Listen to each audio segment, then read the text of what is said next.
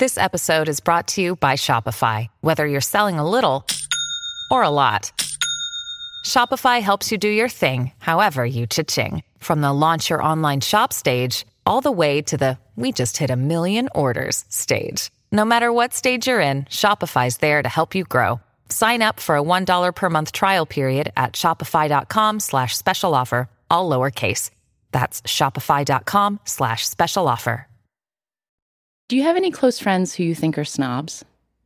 Yes, and I think they're kind of funny, some of them, you know. But they're always so serious. Once Valentino I was with on his yacht, I'm name dropping, but it's a good story. And we pulled in and we had dinner and with other people, and the waiter said to Valentino, water with bubbles or without? And he went, bubbles make you fat. And he was not kidding. And I've never had bubbled water since. Oh, I want for you to have some bubble water. It tastes so good. No, thank you. I don't want to be bloated, as they say in Baltimore.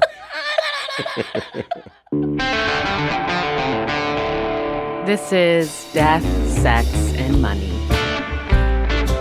the show from WNYC about the things we think about a lot and need to talk about more. I'm Anna Sale.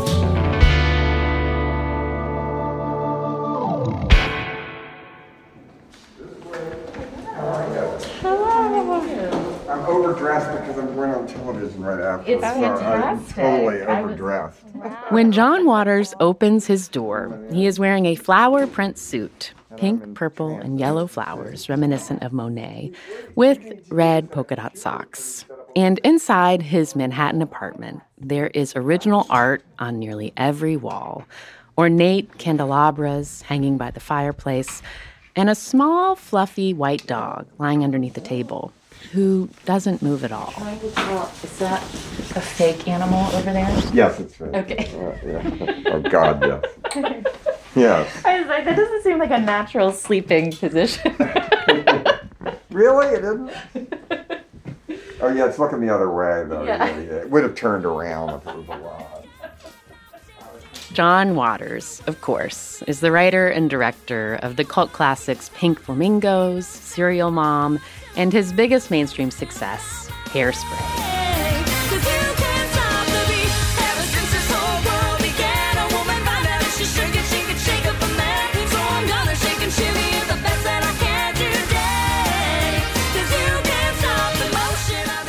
He's been making movies since the 1960s, and he also has a touring one-man comedy show, performing live across the country to sold-out audiences. I think of John Waters as a provocateur with manners in real life, but his work is famously perverse, whether in his movies or in his debut novel that came out earlier this year, Liar Mouth, a feel-bad romance. This novel is an incredibly dirty romp that was so raunchy at points that when I was reading it on a plane, I had to put the book down because I felt too embarrassed to be reading it in public. The book's main character, Marcia Sprinkle, is a criminal and a liar. But like many of the characters in John Waters' universe, her backstory makes her more complex. My women characters are better than my men characters, I think. Maybe. Huh. So, Marcia had a reason to be as crazy as she was. She did have a terrible thing happen to her and got pregnant, and in a really awful way. Yeah. So at the same time, Ricki Lake's a good friend of mine, and she has done all these documentaries about the miracle of birth. And I said to her, oh my God, when I saw that documentary, I said, don't let your children see you have birth in a bathtub in your bedroom. Are you insane? They'll be in shrinks for the rest of your life. So Ricki, I always say to her, birth is shameful, just to kid her, to make her crazy, because I don't believe that. But I don't, when I read that people give birth and the father eats the placenta and stuff, I'm sorry. That's too far for John Waters. Yeah, it is. And to me, I don't get why you'd have natural childbirth. To me, why would you want it to hurt? I don't know. So to me, I have never given birth, obviously. So at the same time, it's such a blasphemy for a woman to be against that and everything. And I think I was being a reactionary to Ricki Lake in a humorous way because I had to watch that whole movie of her giving birth. And I said, this is like Freddy Krueger for a gay man, that we have to watch people give birth for 90 minutes. I'm going to tell you something, and it might shock you. When I had my second baby, and it was a vaginal birth. The first one was a C-section. And I noticed in the corner of the room, there's this like big mirror, and I didn't know what it was. And then when the baby was coming, they said, do you want to watch? I could watch this child come out of my own body. But did you? I did. Yeah. Well, that's me when I got a colonoscopy. They said, do you want to watch? No! Why do I want to go on a fantastic voyage up my asshole? No, I don't want to watch. Why would you ask me that? But I can see that in a way. That's a different thing. You see the first entry. I'm so surprised. I think that you would be very curious about seeing your colon. No, not really. Not at this stage. Maybe in my 20-year-old colon, not my 76-year-old one. It's not my time for a close-up in that department. Without retouching. For the most part, when you were writing this, were you alone or were there people in the room? Always alone. I never write with anybody in the room. They can be in the house, but they know not to come in. And my favorite line ever that I always use to everyone I know is Ann Tyler's a friend of mine. And when she won the Nobel Prize, she doesn't give interviews much. Well, the Baltimore Sun knocked on her door and she answered and said, excuse me, I'm in the middle of writing a sentence. Which I think is the funniest line I ever heard. So I always say that if anyone comes in, my friend always says, I know you're in the middle of writing a sentence, but do we need milk? That kind of thing.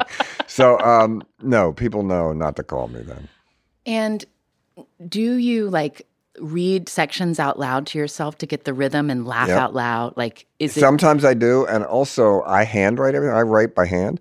So when it finally gets to the stage, which is the second or third draft to give to my assistants, 3 of them who type, they can sort of read my Cy Twombly handwriting, but I make a tape of it so they can listen as we go along. I burn those tapes. Nobody hears the tape because then I do the audiobook later. Yeah. But that way I can tell if I'm using the same word twice. I can hear the rhythm of it. And I always did that with movies because I would just play every part and say the dialogue. So I do that. Yeah, that helps me, though, hear how it's going because I always want it to sound like I'm telling you a story. No matter, it might take 7 drafts, but I want it to sound like I just made it up right then when you're listening to it. And on those tapes that you burn, are you cracking up when you get to the funny parts? Sometimes I do. Once in a while I do. Then it's a really good joke. If I can make myself laugh, that's the first audience, yeah. And then I always go through with my staff, who are 3 generations of different age women. Like what ages? 30, 40-something, and 60. Uh-huh. And I ask them, all right, when we go through it, they're my sensitivity readers. And they're good at it, and they bring up points that are good. But then I ask each one, what was the most hideous thing, do you think? And the one that everybody says is their favorite line, 3 different people have said that even God thought she was a cunt. And that's a sensitivity editor. I might reject that line, but after you read the whole book, maybe not. Maybe not. This is the kind of taboo storytelling that John Waters really revels in. He loves to shine a light on the worst of us, but rarely to ridicule, more as a reminder of how gloriously sinful we can be. He was raised Catholic. His father wasn't Catholic, but his mother, Patricia Ann, made sure he went to Sunday school. What was your mother's personality like? My mother, when she saw Serial Mom, she said, that is me. Really? No, she wasn't that. My mother, we called her Queen Elizabeth. She taught me good taste, My favorite thing she used to say is, fools' names and fools' faces always appear in public places. So at her funeral, when I spoke, I said, sorry, Ma, I really violated that one. She thought your name should be in the paper when you're born, when you die, when you get married. None of those things did I follow. She was great. And both my parents, I'm very lucky. They were horrified by what I did. Thank God they don't have to read this. I would really be uptight to hand my parents this book. My father doesn't know what Analingus Week is. Does he even know what that is? Has it ever entered his consciousness? I don't know. Maybe not. I know my mother, but I don't know.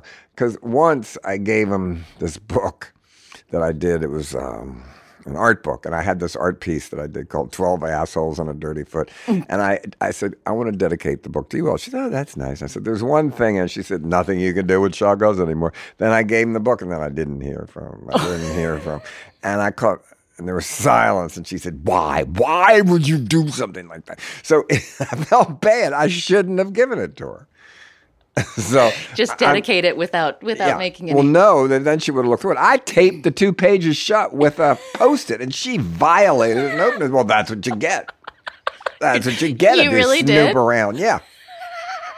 I told her, don't look at this. I warned her. So why would you? It used to be in the old days, they'd look through my drawers and then they stopped because they found stuff they didn't want to know. Yeah. That's why they never asked me if I was gay. They thought the answer was worse. But I made multiple maniacs in their house. Desperate Living, the bedroom, the baseball comes through. That's my mother's bedroom. They were supportive. I mean, they hated the movies, but they were amazed that I could do them. I was that driven to do it. So they respected that. I was lucky that they didn't try to stop that. They never said, don't make these movies. Even when I was getting arrested and no one said they were good. There were humiliating reviews in the newspaper. Yeah. I've wondered about that. Like your discipline as a maker alongside your delight in rebelliousness. Like, are there like two parts of you that feel intention? No, they're not intention at all, but that's my dad. My dad taught me responsibility and business and how to be organized and how to have a plan and maybe how to have a backup plan. We just had very, very different product. He started a company that went on to be very successful, and my niece runs it. My brother who died ran it first. Now his daughter runs it, very successful, and it's fire protection equipment. And so he sold that, and I sold Shock. You know, it's the same thing. And he liked talking to me about business, how the movie business worked, and he was amazed that I figured all that out and everything. But that's how we could relate. Fire protection equipment, what does that mean? It means, well, in the beginning, it was fire extinguishers. You know, you have to have one in your house. But now it's big, systems and warehousing, everything, you know.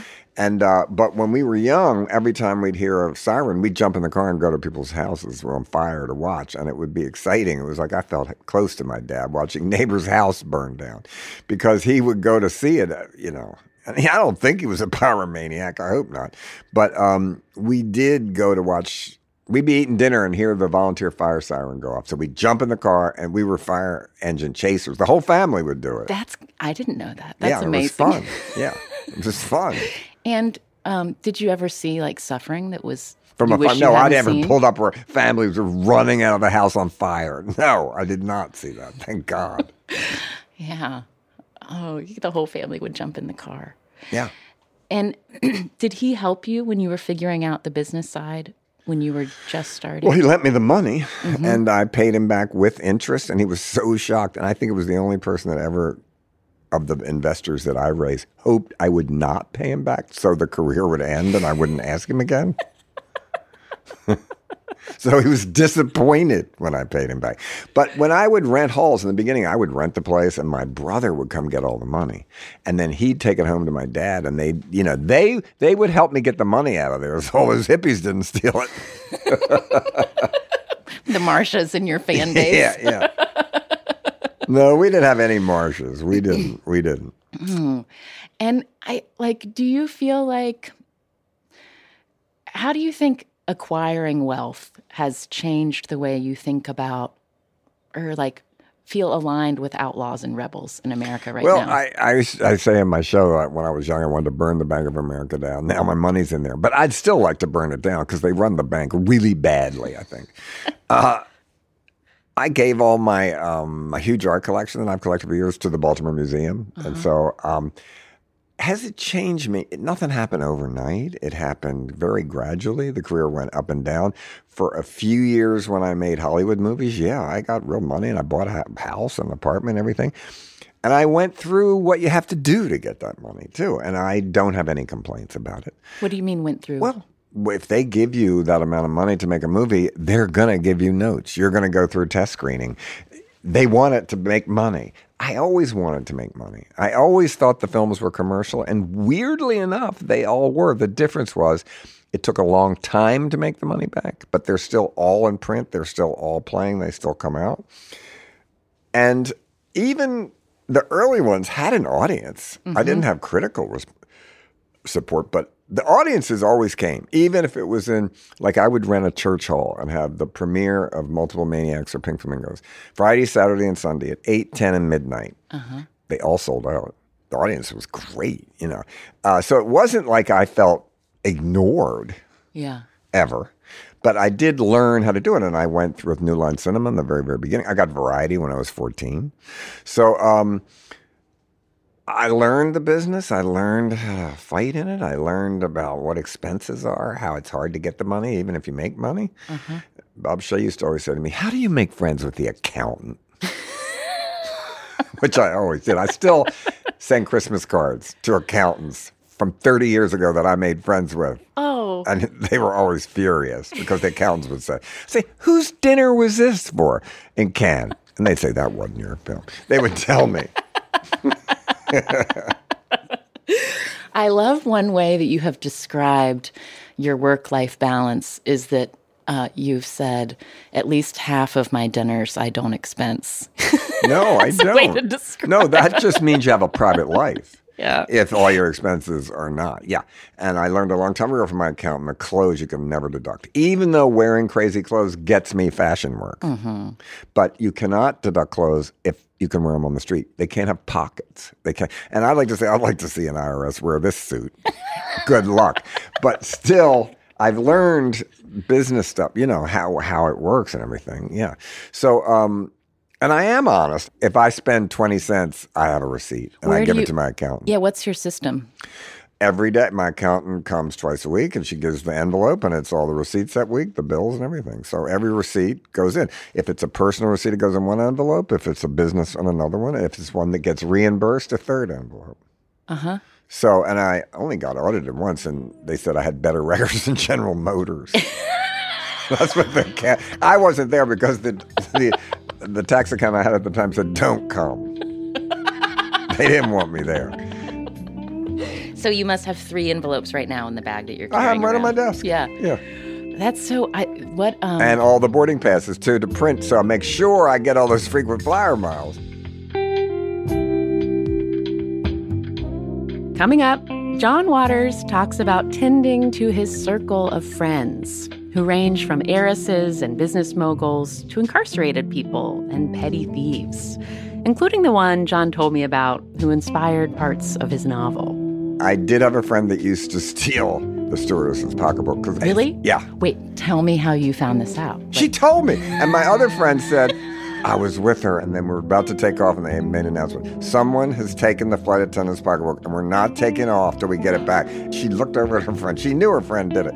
And then she didn't tell, and they did take off.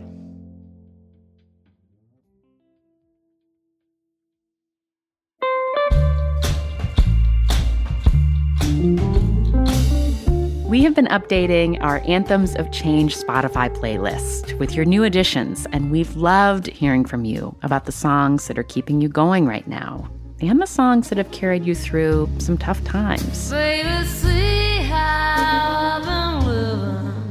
Velvet curtains on the windows too. Keep the bright and unforgiving light from shining through.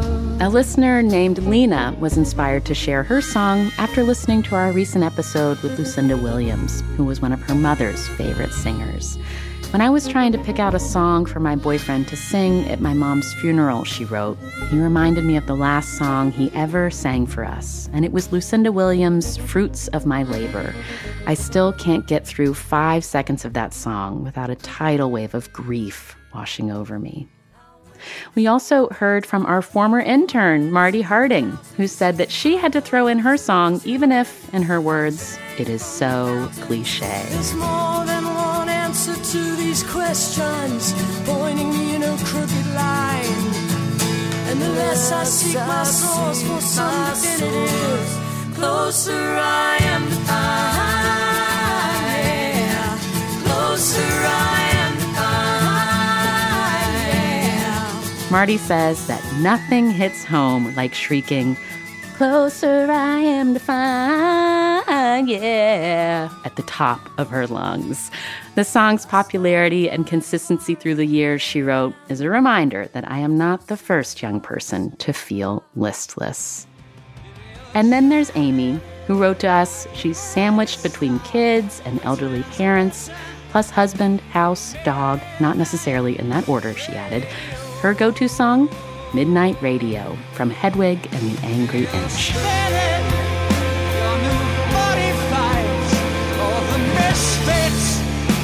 The losers, well, you know you're rockin' rollers, spinning till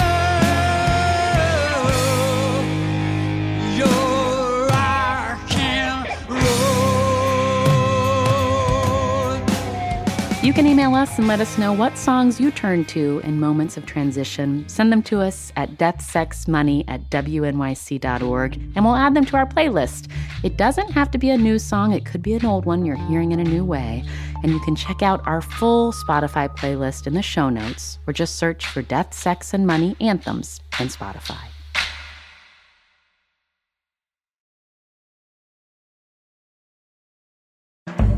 This episode is brought to you by Fail Better, David Duchovny's new podcast with Limonada Media. On Fail Better, David, who has experienced both low and high-profile failures throughout his life, explores the vast world of failure, how it holds us back, propels us forward, and ultimately shapes our lives. Each week, he will chat with guests like Ben Stiller, Bette Midler, and more about how our perceived failures have actually been our biggest catalysts for growth, revelation, and even healing. Through these conversations, he hopes listeners can learn how to embrace the opportunity of failure and fail better together. Fail Better is out now wherever you get your podcasts. Hey, it's Kaylee Cuoco for Priceline. Ready to go to your happy place for a happy price? Well, why didn't you say so? Just download the Priceline app right now and save up to 60% on hotels. So whether it's Cousin Kevin's Kazoo Concert in Kansas City, go Kevin, or Becky's Bachelorette Bash in Bermuda, you never have to miss a trip ever again. So download the Priceline app today. Your savings are waiting. Go to your happy place for a happy price. Go to your happy price, Priceline. This podcast is sponsored by Cloud Optimizer. As a business owner or IT manager, are your cloud investment costs going up and you don't know why? It's time for Cloud Optimizer. As you migrate your business to the cloud, what you're spending and why you're spending it can get a little hazy. But Cloud Optimizer clears up the mystery and puts the cloud to work for you. Cloud Optimizer starts by analyzing usage patterns, right-sizing resources, leveraging discounts you may not be aware of, implementing automation, and much more. And by reducing unnecessary expenses and maximizing performance, Cloud Optimizer guarantees you a savings of 5 times what you spend for their service. As you utilize cloud-based services more and more, you don't have to lose sight or control of your spend. You can stay agile, streamline your costs, and optimize your performance, plus save significant money with Cloud Optimizer. Make the cloud work for you with Cloud Optimizer. Get a free assessment and find out how much you can save by going to cloudoptimizer.com. Go to cloudoptimizer.com for your free assessment. That's cloudoptimizer.com. We have had a lot of exciting new things to share with you about the show recently, but this might be some of our biggest news yet. Death, Sex, and Money is officially going to be live in New York City at the Tribeca Festival on June 11th. And I want to personally invite you to the live taping we'll be doing with the legendary journalist Kara Swisher. If you know Kara's work, you know her ability to get people to tell her things is unmatched. And she does it in her signature hard-charging way. She's not afraid of things getting a little combustible. I have a slightly different interview style, so we're going to talk about that and play around with that in experimental ways that I think will make this a special show unlike any of our other live shows up to this point. And it's not often that I get to do a live Death, Sex, and Money show in New York, so I really hope to see you there. Whether you're in the city, on the East Coast, or or just been looking for a reason to visit New York City, come on June 11th for this show. You can get tickets now at tribecafilm.com/death-sex-money. We are so excited to see you there. This is Death, Sex, and Money from WNYC. I'm Anna Sale. I will tell you, John Waters makes you feel good. He likes talking and makes it feel like he likes talking to you, which makes you feel interesting, like he's your friend. So it makes sense that he has a lot of friends. He makes them easily, and he takes good care of them. I don't trust people that don't have old friends. Something's the matter with them if they don't. Uh-huh. And they last longer, even than your family, because they're your age. When you think about your closest friends, like your closest, most intimate circle right now, are they fellow creative people who make art, or are they people... One, yes, they are, but one is my best friend, Pat Moran. She's a casting agent, but I've known her forever and ever. She did The Wire. She does me and stuff. Dennis Dermody, my dear, dear friend, who's a horror film buff, and he also has a cinema blog. And the Fremonts up here, he used to work for Andy Warhol. They both did. Yes, they are, but I have lots of other ones that are not in the arts at all, and they mostly all live in Baltimore. How did your old friendships shift during the period of isolation? They didn't shift at all. Did I still... We talked all the time, and, sometimes I don't see him all the time anyway. If we're both work and I'm in a different city. The only thing that shifted is I didn't have my annual Christmas party, and I still am not having it. I don't know, 200 people in my house without mass drinking, I'm not ready for. Will I ever have that party again? I don't know. And that, to me, the one I had in Baltimore was my Baltimore party. There were people there that have helped me or I've known my whole life. I only see, I'd say, half the people there that one time a year now at the party. And I know I'll probably never see them again. We're still in touch, but I'll miss that, but I ain't dying for that. I'm not going to have... Honestly, I'm not comfortable for that yet. Will I go back to that? I hope, but I don't know.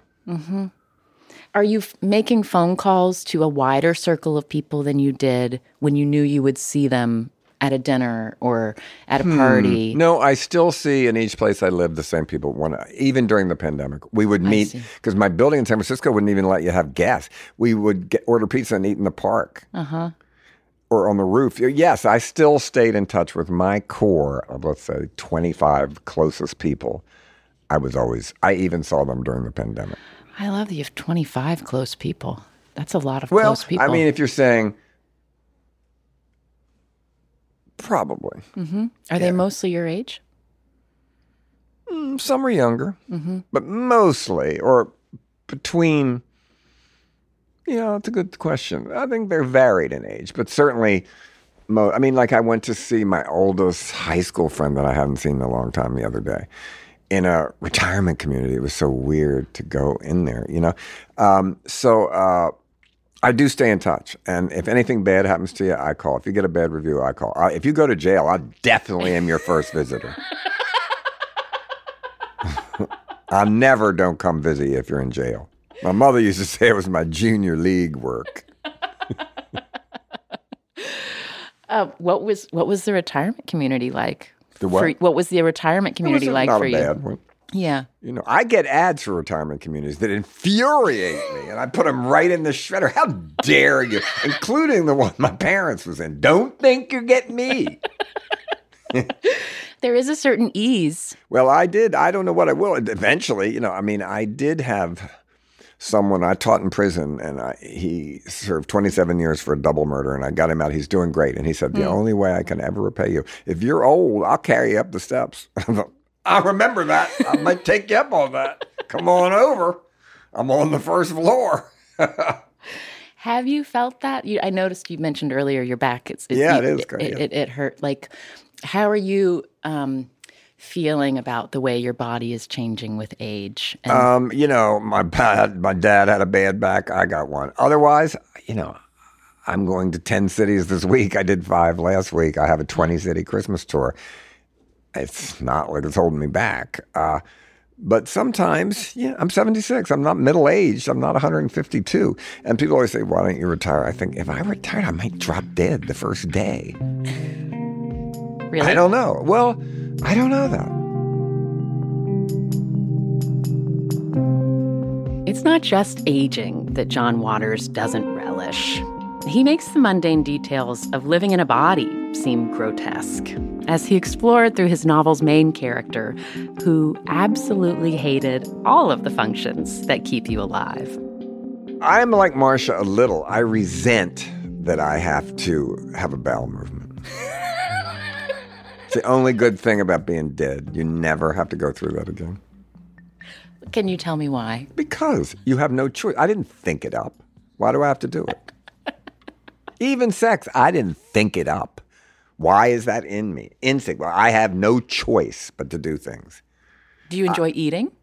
Yes, but I wish I didn't have. I mean, it's why do you have to eat? It's this whole thing that you have no choice over. You cannot really decide not to do that. Marcia has figured it out as much as she can. She only has little pellets that shoot out, so she doesn't even have to wipe. Mm-hmm. And she has no odor. She has no BO or anything. She has no odor in any way because she wants to smell like nothing. I thought the detail about not having to wipe was quite evocative. Well, you eat the right kind of whole grain cracker and it's all taken care of. Well, and I also think you should never, ever leave your house and do that. So even though when they talk about different kind of bathrooms, well, I think no one should ever go to the bathroom except when you're in your house in the privacy of your own home, and train yourself. And if you can't do that, stay home. When I see people go in the bathroom on the airplane, I think, God, how can you go in that room? You're so disgusting. Even in first class, they're disgusting.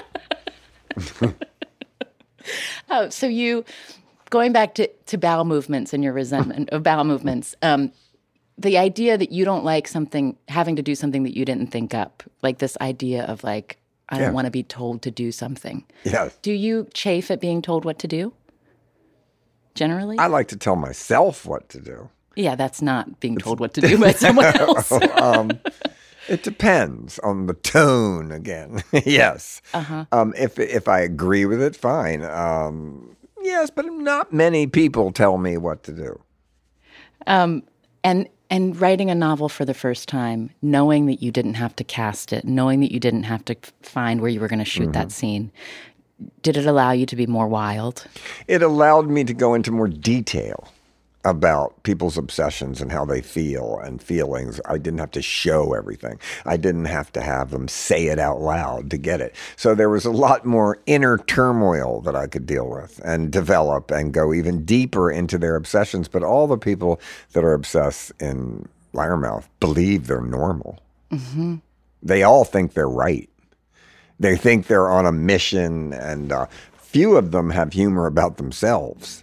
And that's always the kind of people that amaze me. Like, how could you go out looking like that?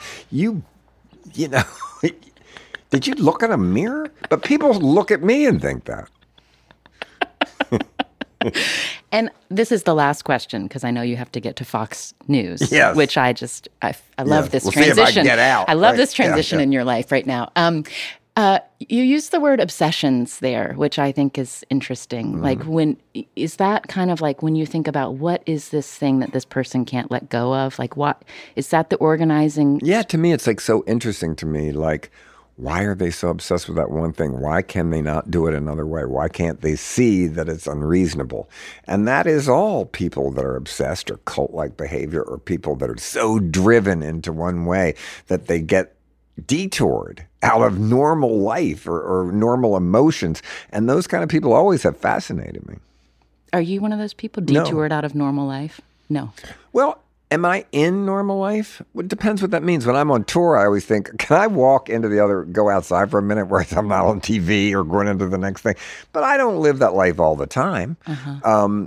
That is my normal life when I'm on a tour. So I think I live a normal life for me in my position and what I do in the world. I have worked 76 years to make it as normal. By that, I mean not causing me internal grief, a certain satisfaction.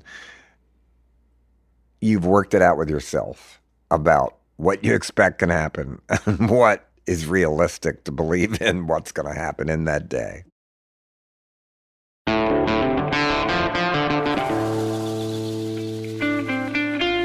That is John Waters.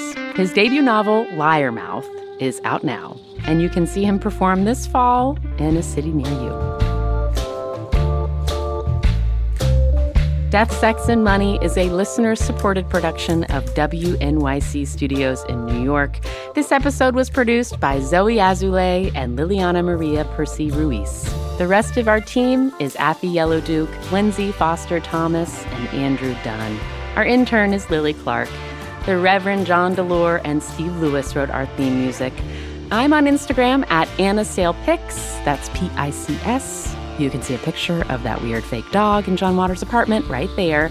And the show is at Death, Sex, Money on Twitter, Facebook, and Instagram. Thank you to Carrie Coffey in Charleston, South Carolina, for being a member of Death, Sex, and Money and supporting us with a monthly donation. Join Carrie and support what we do here by going to deathsexmoney.org/donate. And you know, I asked John Waters a few follow-up questions about that friend who steals flight attendants' pocketbooks, but I didn't get anywhere. Tell me about this friend. She's alive and well, so I don't want to libel her. But she's a piece of work. She was a true outlaw. I'm Anna Sale, and this is Death, Sex, and Money from WNYC.